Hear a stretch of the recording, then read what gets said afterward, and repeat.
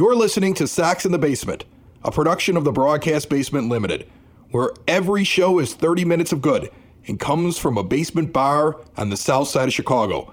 Pull up a stool, pour a cold one, and join us right now for Sox in the Basement. Heard everywhere podcasts can be found, and always at soxinthebasement.com. Belly on up to the 9-foot homemade oak bar. Pour yourself a cold one. Remember, this is all brought to you by Family Waterproofing Solutions. You heard the ad at the beginning of the show. Check out all that they can offer at familydry.com or give them a call, 708-330-4466. Tell them we sent you. You will get a big discount. I don't know exactly what a big discount is, but I mean, from what I hear, it's a good-sized one, Ed. Every time I talk to somebody who works with them, they're like, hey, that was a nice Sox in the Basement discount. How are you, my friend? I'm doing good. Well, I'm doing better than Yasmani Grandal. He's out, and he's out for an extended period of time, which begs the question, what the hell is the training staff of the White Sox doing, and how underqualified are they really to do the job? The amount of leg injuries, it's absolutely incredible. And yeah, I know injuries are up league-wide, but do you think this will be happening to a Herm Schneider-trained team? Not on your life. Maybe there's a possibility, maybe I'm crazy, that just things are being done a little differently. Where are all these injuries coming from? I mean, how does anybody from the White Sox training staff remain on this team in 2022 after all of these injuries? Well, you know, I don't know that they'll make a huge drastic change. I'm kind of curious myself because it is, you know, you have had a lot of not just small injuries, though, they're big injuries. And then you've got a few that have been nagging here and there, but the nagging ones you kind of expect, right? You sort of expect a guy like Adam Eaton to get a nagging injury, or even a Jake Lamb, you know, veterans, whatever.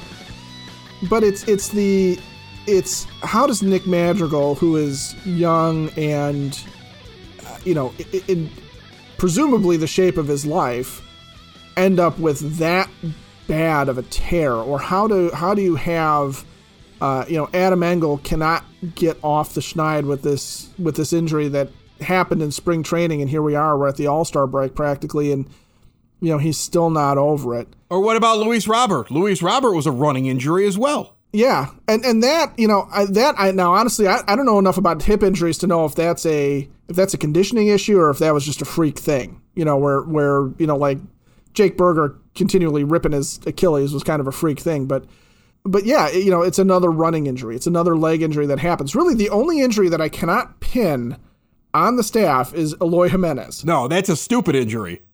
That was just injury by stupidity, and that's where they need to maybe hire a mental skills coach. I believe the Blackhawks had one for years. Maybe the Sox need to look into that.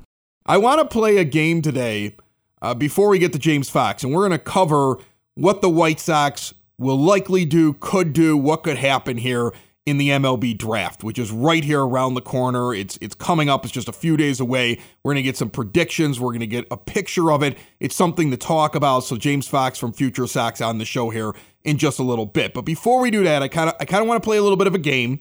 We're recording the show, and this happens sometimes.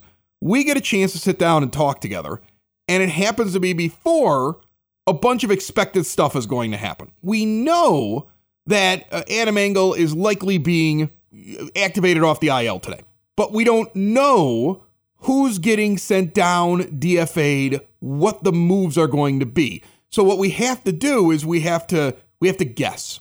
Okay, so we'll just make sure we try and get every possible transaction combination that we think is realistic, and then we'll react to it as though that's the news that actually happened. Even the unrealistic ones, but these are all possibilities. You know, I can't believe that in response to the Grandal thing, that just because of the calf injury, that they went to the Pirates and they traded for Reynolds, Frazier, and Jacob Stallings to cover all of their holes. And all it cost them, I can't believe all it cost them was Yermin Mercedes and Jace Fry. I mean, that was fantastic. Great trade by Rick Hahn. But that's not going to happen, Ed. That will never happen. That's not going to happen. The Pirates are asking way too much. That's not going to happen. I mean, I can't believe that it cost them Michael Kopech and Rick Hahn's grandchildren's firstborn. That's more likely. That's more likely what the Pirates would ask for that package. I mean, you pretty much took all of their team, right there. They want to keep some of them. That's everything. Let's keep it slightly realistic. But here we go. Adam Engel off the IL, and the White Sox have DFA'd and released Adam Eaton. How would you react to that news? I would be fine with that, just fine. I know Eaton had that double play over the weekend. He's not been what they thought they were getting when they signed him, and frankly, the guy that has been is Brian Goodwin. I think has been what they thought they were going to get from Adam Eaton. So if that's the head that rolls, I'm good with it, because I just don't know what his future is here, even for the rest of the season. He doesn't strike me as a guy you could use off the bench, and if you're not going to play him every day, and you can't because of the way he's been hitting, I'm good with it.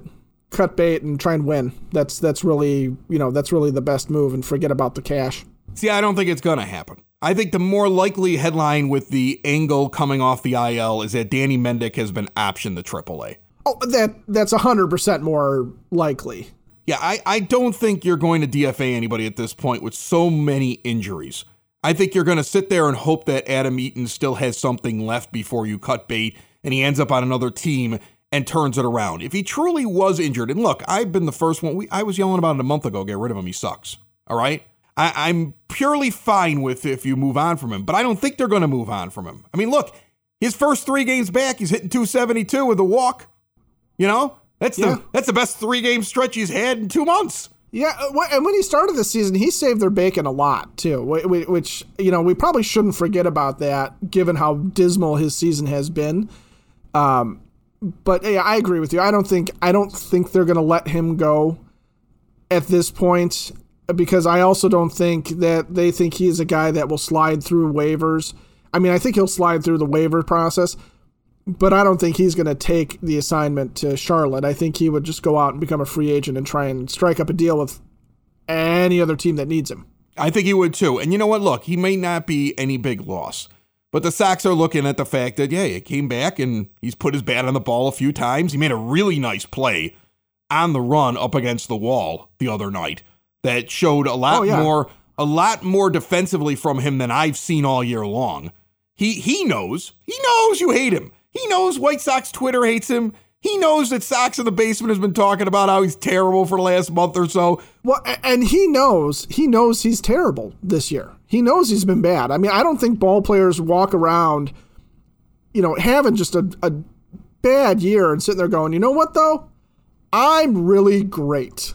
I know I'm only hitting .210, but I'm fantastic. That's not... He's probably sitting there going, Jesus, this is terrible. This is supposed to be the year I prove that I'm still a viable starting outfielder in the major leagues. And I'm not. I'm really, really, crap in the bed here a little bit. Remember what Scott Merkin said when he was on this show after Eaton was signed. You can go back and find it on demand anywhere podcasts can be found. You could search it very easily with the search engine at soxinthebasement.com and find that episode. Scott Merkin pointing out that Adam Eaton pays attention to things like his image, that it got to him a little bit the first go around with the White Sox when he started to understand that people were no longer a fan of his personality, that he likes to portray himself as like a hero to children. And when he gets booed by people and when people are saying bad things about him, it got to him the first time around. Don't think it isn't getting to him now. I see a little bit more effort. He's put his bat on the ball. I don't think the White Sox move on from him. Now, we could be totally wrong because, as I said, we're sitting here before the moves are made. But I really believe it's a Mendick option or something along those lines. Sox in the Basement listeners, do the hard work. And if you're a hardworking man or woman on the South Side, you need to be outfitted properly. And that's why you should visit Red Wing Shoes in Evergreen Park, New Lenox, and Geneva. A work boots specialty store that carries sizes from 6 to 16 and feet as wide as 4E. A 115-year-old company that came out of Red Wing, Minnesota, and one of its largest stores in the entire Midwest is in Evergreen Park, Illinois, ever since 1976. When you're on your feet, the footwear is everything. So why not get an expert fitting? They warranty, repair, and offer free conditioning with laces. And they also carry Carhartt work clothing as well. Located at 3347 West 95th Street in Evergreen Park, Illinois, at 208 East Maple Street on Route 30 in New Lenox, or at 1749 South Randall Road in Geneva. Visit them today. You work hard. You've earned it. Red Wing Shoes. Join us on the phone line right now, good friend of the show from Future Sox. It's the perfect time to bring in James Fox to talk about the upcoming MLB draft. But James, before I ask you about that, I have to ask you about the weird rumor that has come out now, another Bob Nightingale special, that the White Sox may be interested in acquiring Trevor Story, which I would imagine would cost a lot. It's a rental. Is there a good reason for the Rockies to make that move, or is there a better reason for the Rockies to actually hold on to Story? So what I've been saying about the whole thing is it kind of depends on like who's running the Rockies and, you know, like who is making the decision. Like the Rockies fired their general manager. I think one of their longtime executives is like running the draft and doing some other stuff. You know, Bud Black's the manager, and that owner, Dick Monfort, I think his name is, he's done some questionable stuff. I mean, he's been cheap in the past. Some Reinsdorfian tendencies, I guess I would like to say. I feel like every time I come on this podcast, I take a shot at Jerry. I'm sorry. So he might want to save whatever's left on Trevor Story's deal, which is quite a bit, I think, for the rest of this year, and get like 2 or 3 prospects for him. You know, but he has to hire a new GM, and I would think that the new GM, whoever that person is, honestly, would rather have the compensatory pick that they'll get when Trevor Story leaves as a free agent, because the Rockies are going to pick in the top 10 next year. And as a revenue sharing team, or as a team that gets revenue sharing, they get another compensation pick for that. Then they would get like probably the 31st or 32nd pick in the draft for losing Story, which comes with a bonus pool of $2 million, which, you know, they would have 4 picks like in the top 50 or so, you know, with a bonus pool of like 16, 17 million. I mean, that you could really like rebuild a team like through the draft doing that. So I would think if somebody took over that club, that's what they would rather have, but they don't have a GM right now. So I guess all bets are off. And if Trevor Story gets traded, I wouldn't be surprised, but I can't see it being for anything like not significant. Like I think people see that he's a rental and they're like, oh, it won't cost that much. Like I think it's the opposite. Like you're gonna have to top whatever they would get, like the value of that 31st overall pick. And I think that value is pretty high. So I doubt he moves, but if that info is out there and it's out there from Bob Nightingale, like there's a reason why the White Sox want it out there. Well, a follow-up question just before we get to the draft stuff. Is there anybody right now in the White Sox system that you would not deal? I'm not talking about guys up in the majors, but if the White Sox make a trade, is there somebody that you would just wince if you saw them trade them away? So I don't think there are any untouchables, but there are definitely guys that I wouldn't want to, like, it depends, right? Like, you know, like I wouldn't really want to trade Jared Kelly right now at the lowest point for like Eduardo Escobar, right? But I mean, look, if it takes Jared Kelly in a package to get Adam Frazier, like I'm good with that. Like everybody should be good with that. Like these high school arms are so far away, and you know, nobody should be prospect hugging to the point where like you'd think guys are untouchable, but you don't want to trade all your guys for minimal upgrades. That's where like they'll run into problems. All right, let's talk draft now. And this is weird for White Sox fans after the last couple of years because we're drafting towards the back of the first round. I think, what do we have here, the 22nd overall pick? This is no longer top 10 draft picks, which is a good thing. It means your team's doing well, but it's got to be harder for you and the guys over at Future Sox to figure out who they're actually going to end up with when this draft starts this weekend. Yeah, so I already have fears of like, you know, I think we wrote up by the time the draft starts Sunday, we'd have written up 25 prospect profiles. So, you know, of all the 4 major demographics, high school position player, high school pitcher, college position player, we've written up about 25 players. Are over at the website. You can check those out today or any day that you go over there. Max Muncy is, you know, not that Max Muncy from the Dodgers. There's another Max Muncy from Thousand Oaks, California, a high school shortstop. His is on the website today. But I just have like these irrational fears that like we wrote up 25 guys and they're going to draft a guy that we didn't write up just because like, that's of course. Right. So, and look, like as soon as the pick is made, we'll cover it and we'll have it written up. So it's tougher than it's been. I mean, I think like I came on a couple of years ago to talk about Andrew Vaughn, and it's like, yeah, they're probably taking Andrew Vaughn. Like, it's a third pick. You got to have a 3-player big board. You take whoever falls to you. But at 22, it's not like that, and money comes into play. Like, it's tough to, there's all sorts of rumors that the White Sox are looking at prep infielders, which I think would be a good strategy at 22, and you pick again at 57. So there's a scenario where, they think they're going to get a certain guy at 22, and then they try to float a guy to 57 by offering more money because the draft's weird. You can do stuff like that.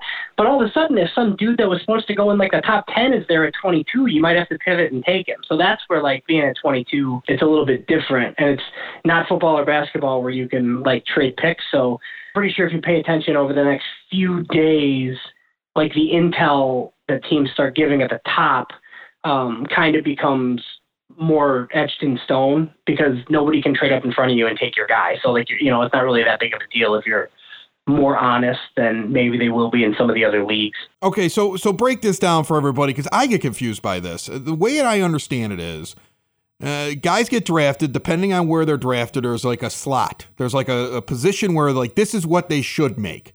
But teams can go over slots. So when you're talking about, well, yeah, you can't jump anybody, but you could sit there and say, you can call up that agent and kind of be like, hey, we can pay you more. How does this work?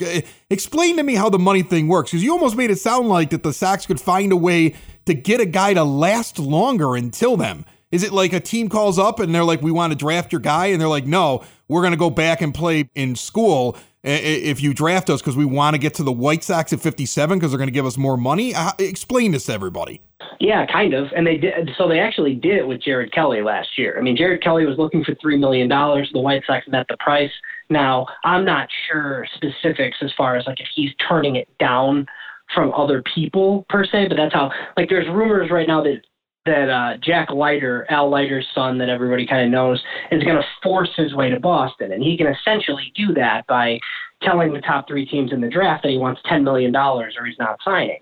Because he could go back to Vanderbilt, So then those 3 teams could be like, okay, well, we're not going to do that. And then all of a sudden he accepts whatever Boston offers him at 4 because he wants to be in a big market. So yeah, like the gist of it is, like teams have a bonus pool that they can spend for the first 10 rounds of the draft. The Sox is the lowest it's been in years. It's like in the $6.6 million range, I think. They can go right under $7 million total if they want for their first 10 picks. They could spend $3 million of that on the first pick and $3 million of it on the second pick if they want, and then they'll be spending basically nothing on rounds 3 through 10. Like they won't do that, but so that's where teams try to collect the most amount of talent. Like they're not always taking the best player on the board because the best player on the board like probably wants a big bonus number. That's why guys fall all the time. So like even if you're the Pittsburgh Pirates right now, you want a really good player, but you want the player that's going to sign with you at 1 out of your group of guys that you like for the least amount of money. So then you can use the rest of your money later. So that's where the baseball draft is a little bit different. Now the White Sox, their second round pick at 57, I believe, is like $1.2 million on the slot. What they've done in previous years is they've basically punted rounds like 7 through 10. And by punting, I mean, like they take a college senior that they're going to pay like $20,000. It's a guy they still like that could have a big league future. But then they take what was those slot amounts at 7, 8, 9, and 10. They add those to the slot amount that the guy would have gotten in round 2. And then you pay a player $2 million in round 2 when they were supposed to get like 1.3. That's how you can potentially like get a guy to come down to the board for you. So, I don't know specifics, obviously, as to what the White Sox are going to do. I do know some players are interested in if you want to get into that, but I think it's going to be fairly top heavy like they did last year where they come away with 3 guys you're pretty excited about.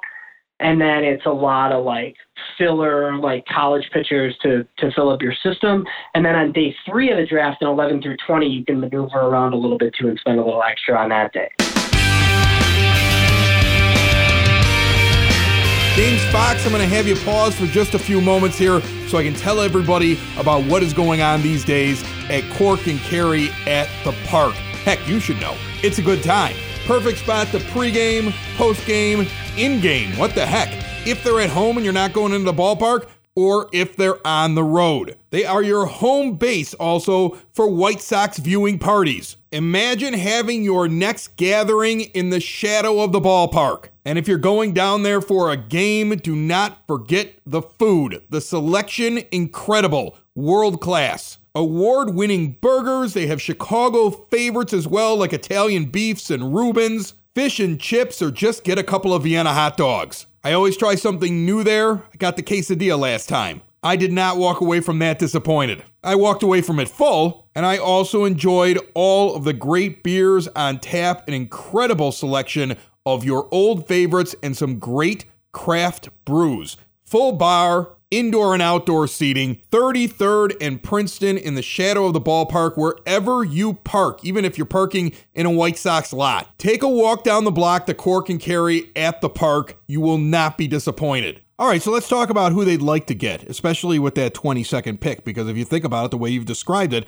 the Sox might have a couple of guys that they'd be willing to up the amount of money that that player would get if they thought it could entice that player to wait until 22 so that they could actually sign that player. That's the way I'm understanding this. So what types of players, who's out there that you think the Sox are interested in that they would do a little bit extra to try to get in their draft? So the hot name for the White Sox all spring has been a kid by the name of Colson Montgomery. He's a high school shortstop from Southern Indiana, and Mike Shirley is the scouting director. He loves Indiana players. This is a guy who he has a scholarship to play baseball at Indiana. There was some talk that he was going to play basketball at Indiana too. I think that's kind of falling through with the new coaching staff there.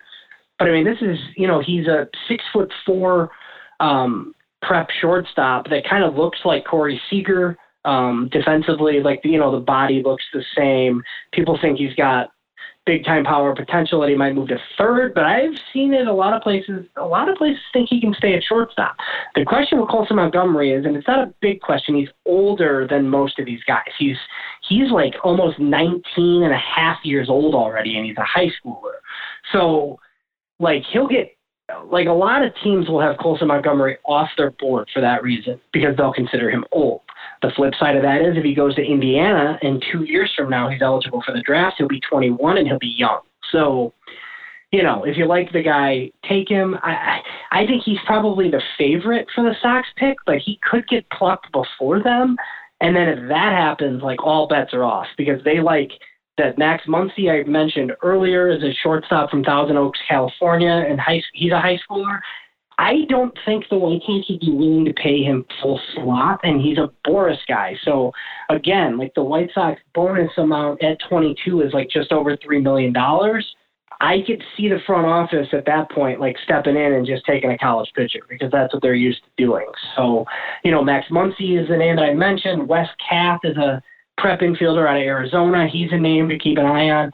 And then, any of the group of college pitchers that could be there. Will Bednar just won a College World Series with Mississippi State. He's an option. Michael McGreevy of UC Santa Barbara gets Shane Bieber comps, because they both went to Santa Barbara, and they look similar at the same stage.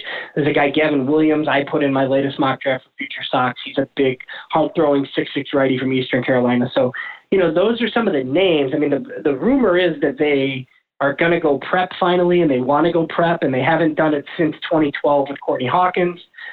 But I don't entirely trust this front office. I mean, it's really easy for a scouting director to recommend all these prep players, and then you're Rick Hahn, and you have $3 million to spend, and there's college pitching like staring you in the face, and you just take it because it's a lot safer. And when you're talking going prep, they went prep with pitching, didn't they? Like, just recently when they went and they got like Jared Kelly and stuff like that. But this would be the first time in a while they've gone like prep hitting, like position players, right? Yeah, they've gone prep heavy in rounds 2, 3, 4 of late. They haven't taken a prep player in the first round since Courtney Hawkins in 2012. And he was interesting. High school outfielder. They haven't taken a prep pitcher in the first round since Chris Honnell, like all the way back all those days out of Providence Catholic, like in the early 2000s. So they will not be taking a prep pitcher in the first round.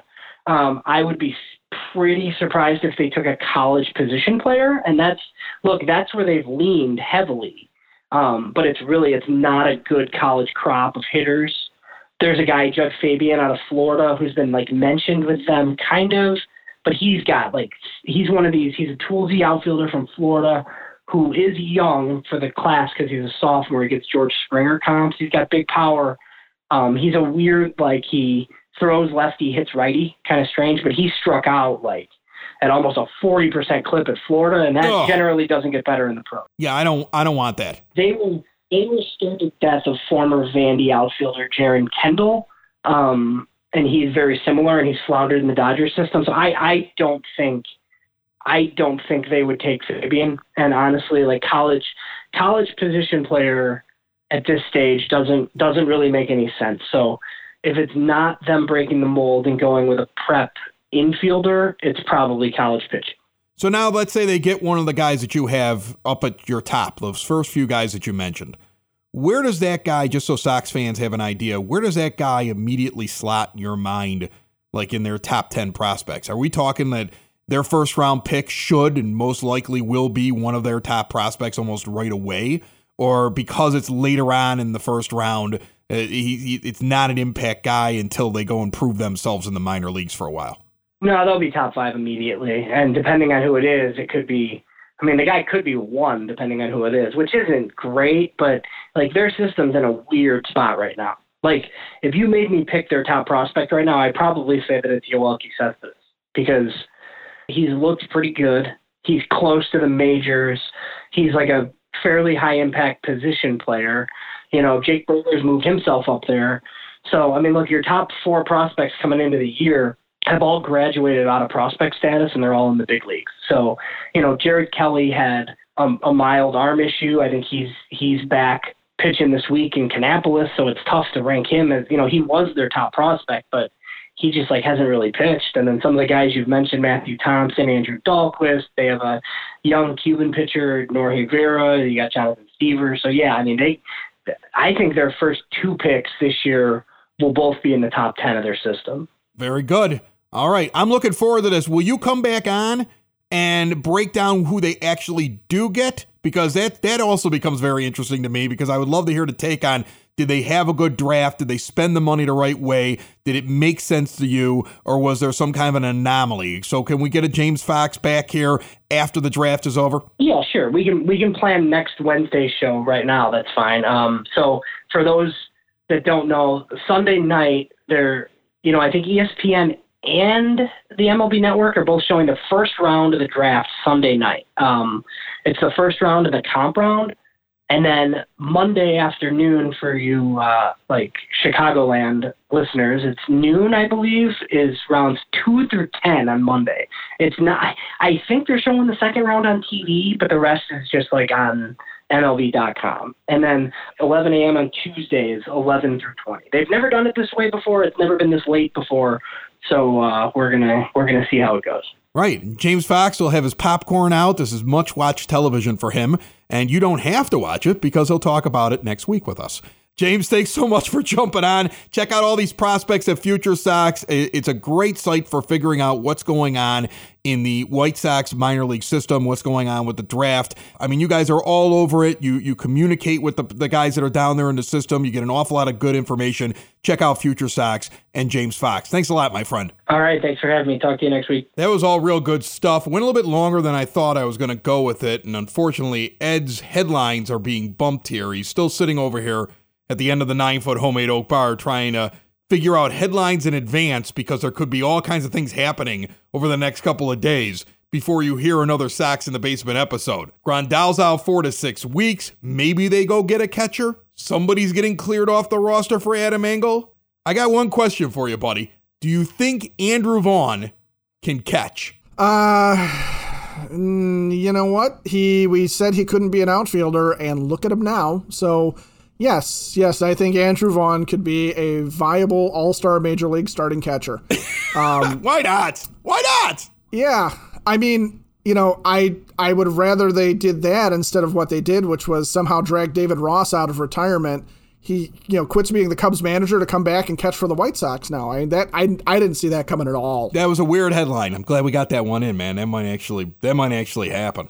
Yeah, that one I think is the most realistic of all of them. Somehow they were able to acquire Yadier Molina because he just wants to play for Tony. You laugh at that one, but the Cardinals are sinking fast, and the Cardinals could do the, hey, Yadier, we're going to give you one last shot at a championship. Go be with your pal. Go be with Tony. Because they actually have catchers behind Yadier that I think if they're going to go young the rest of the season, I would not be shocked to see them make a run at Yadier Molina. Sox in the basement.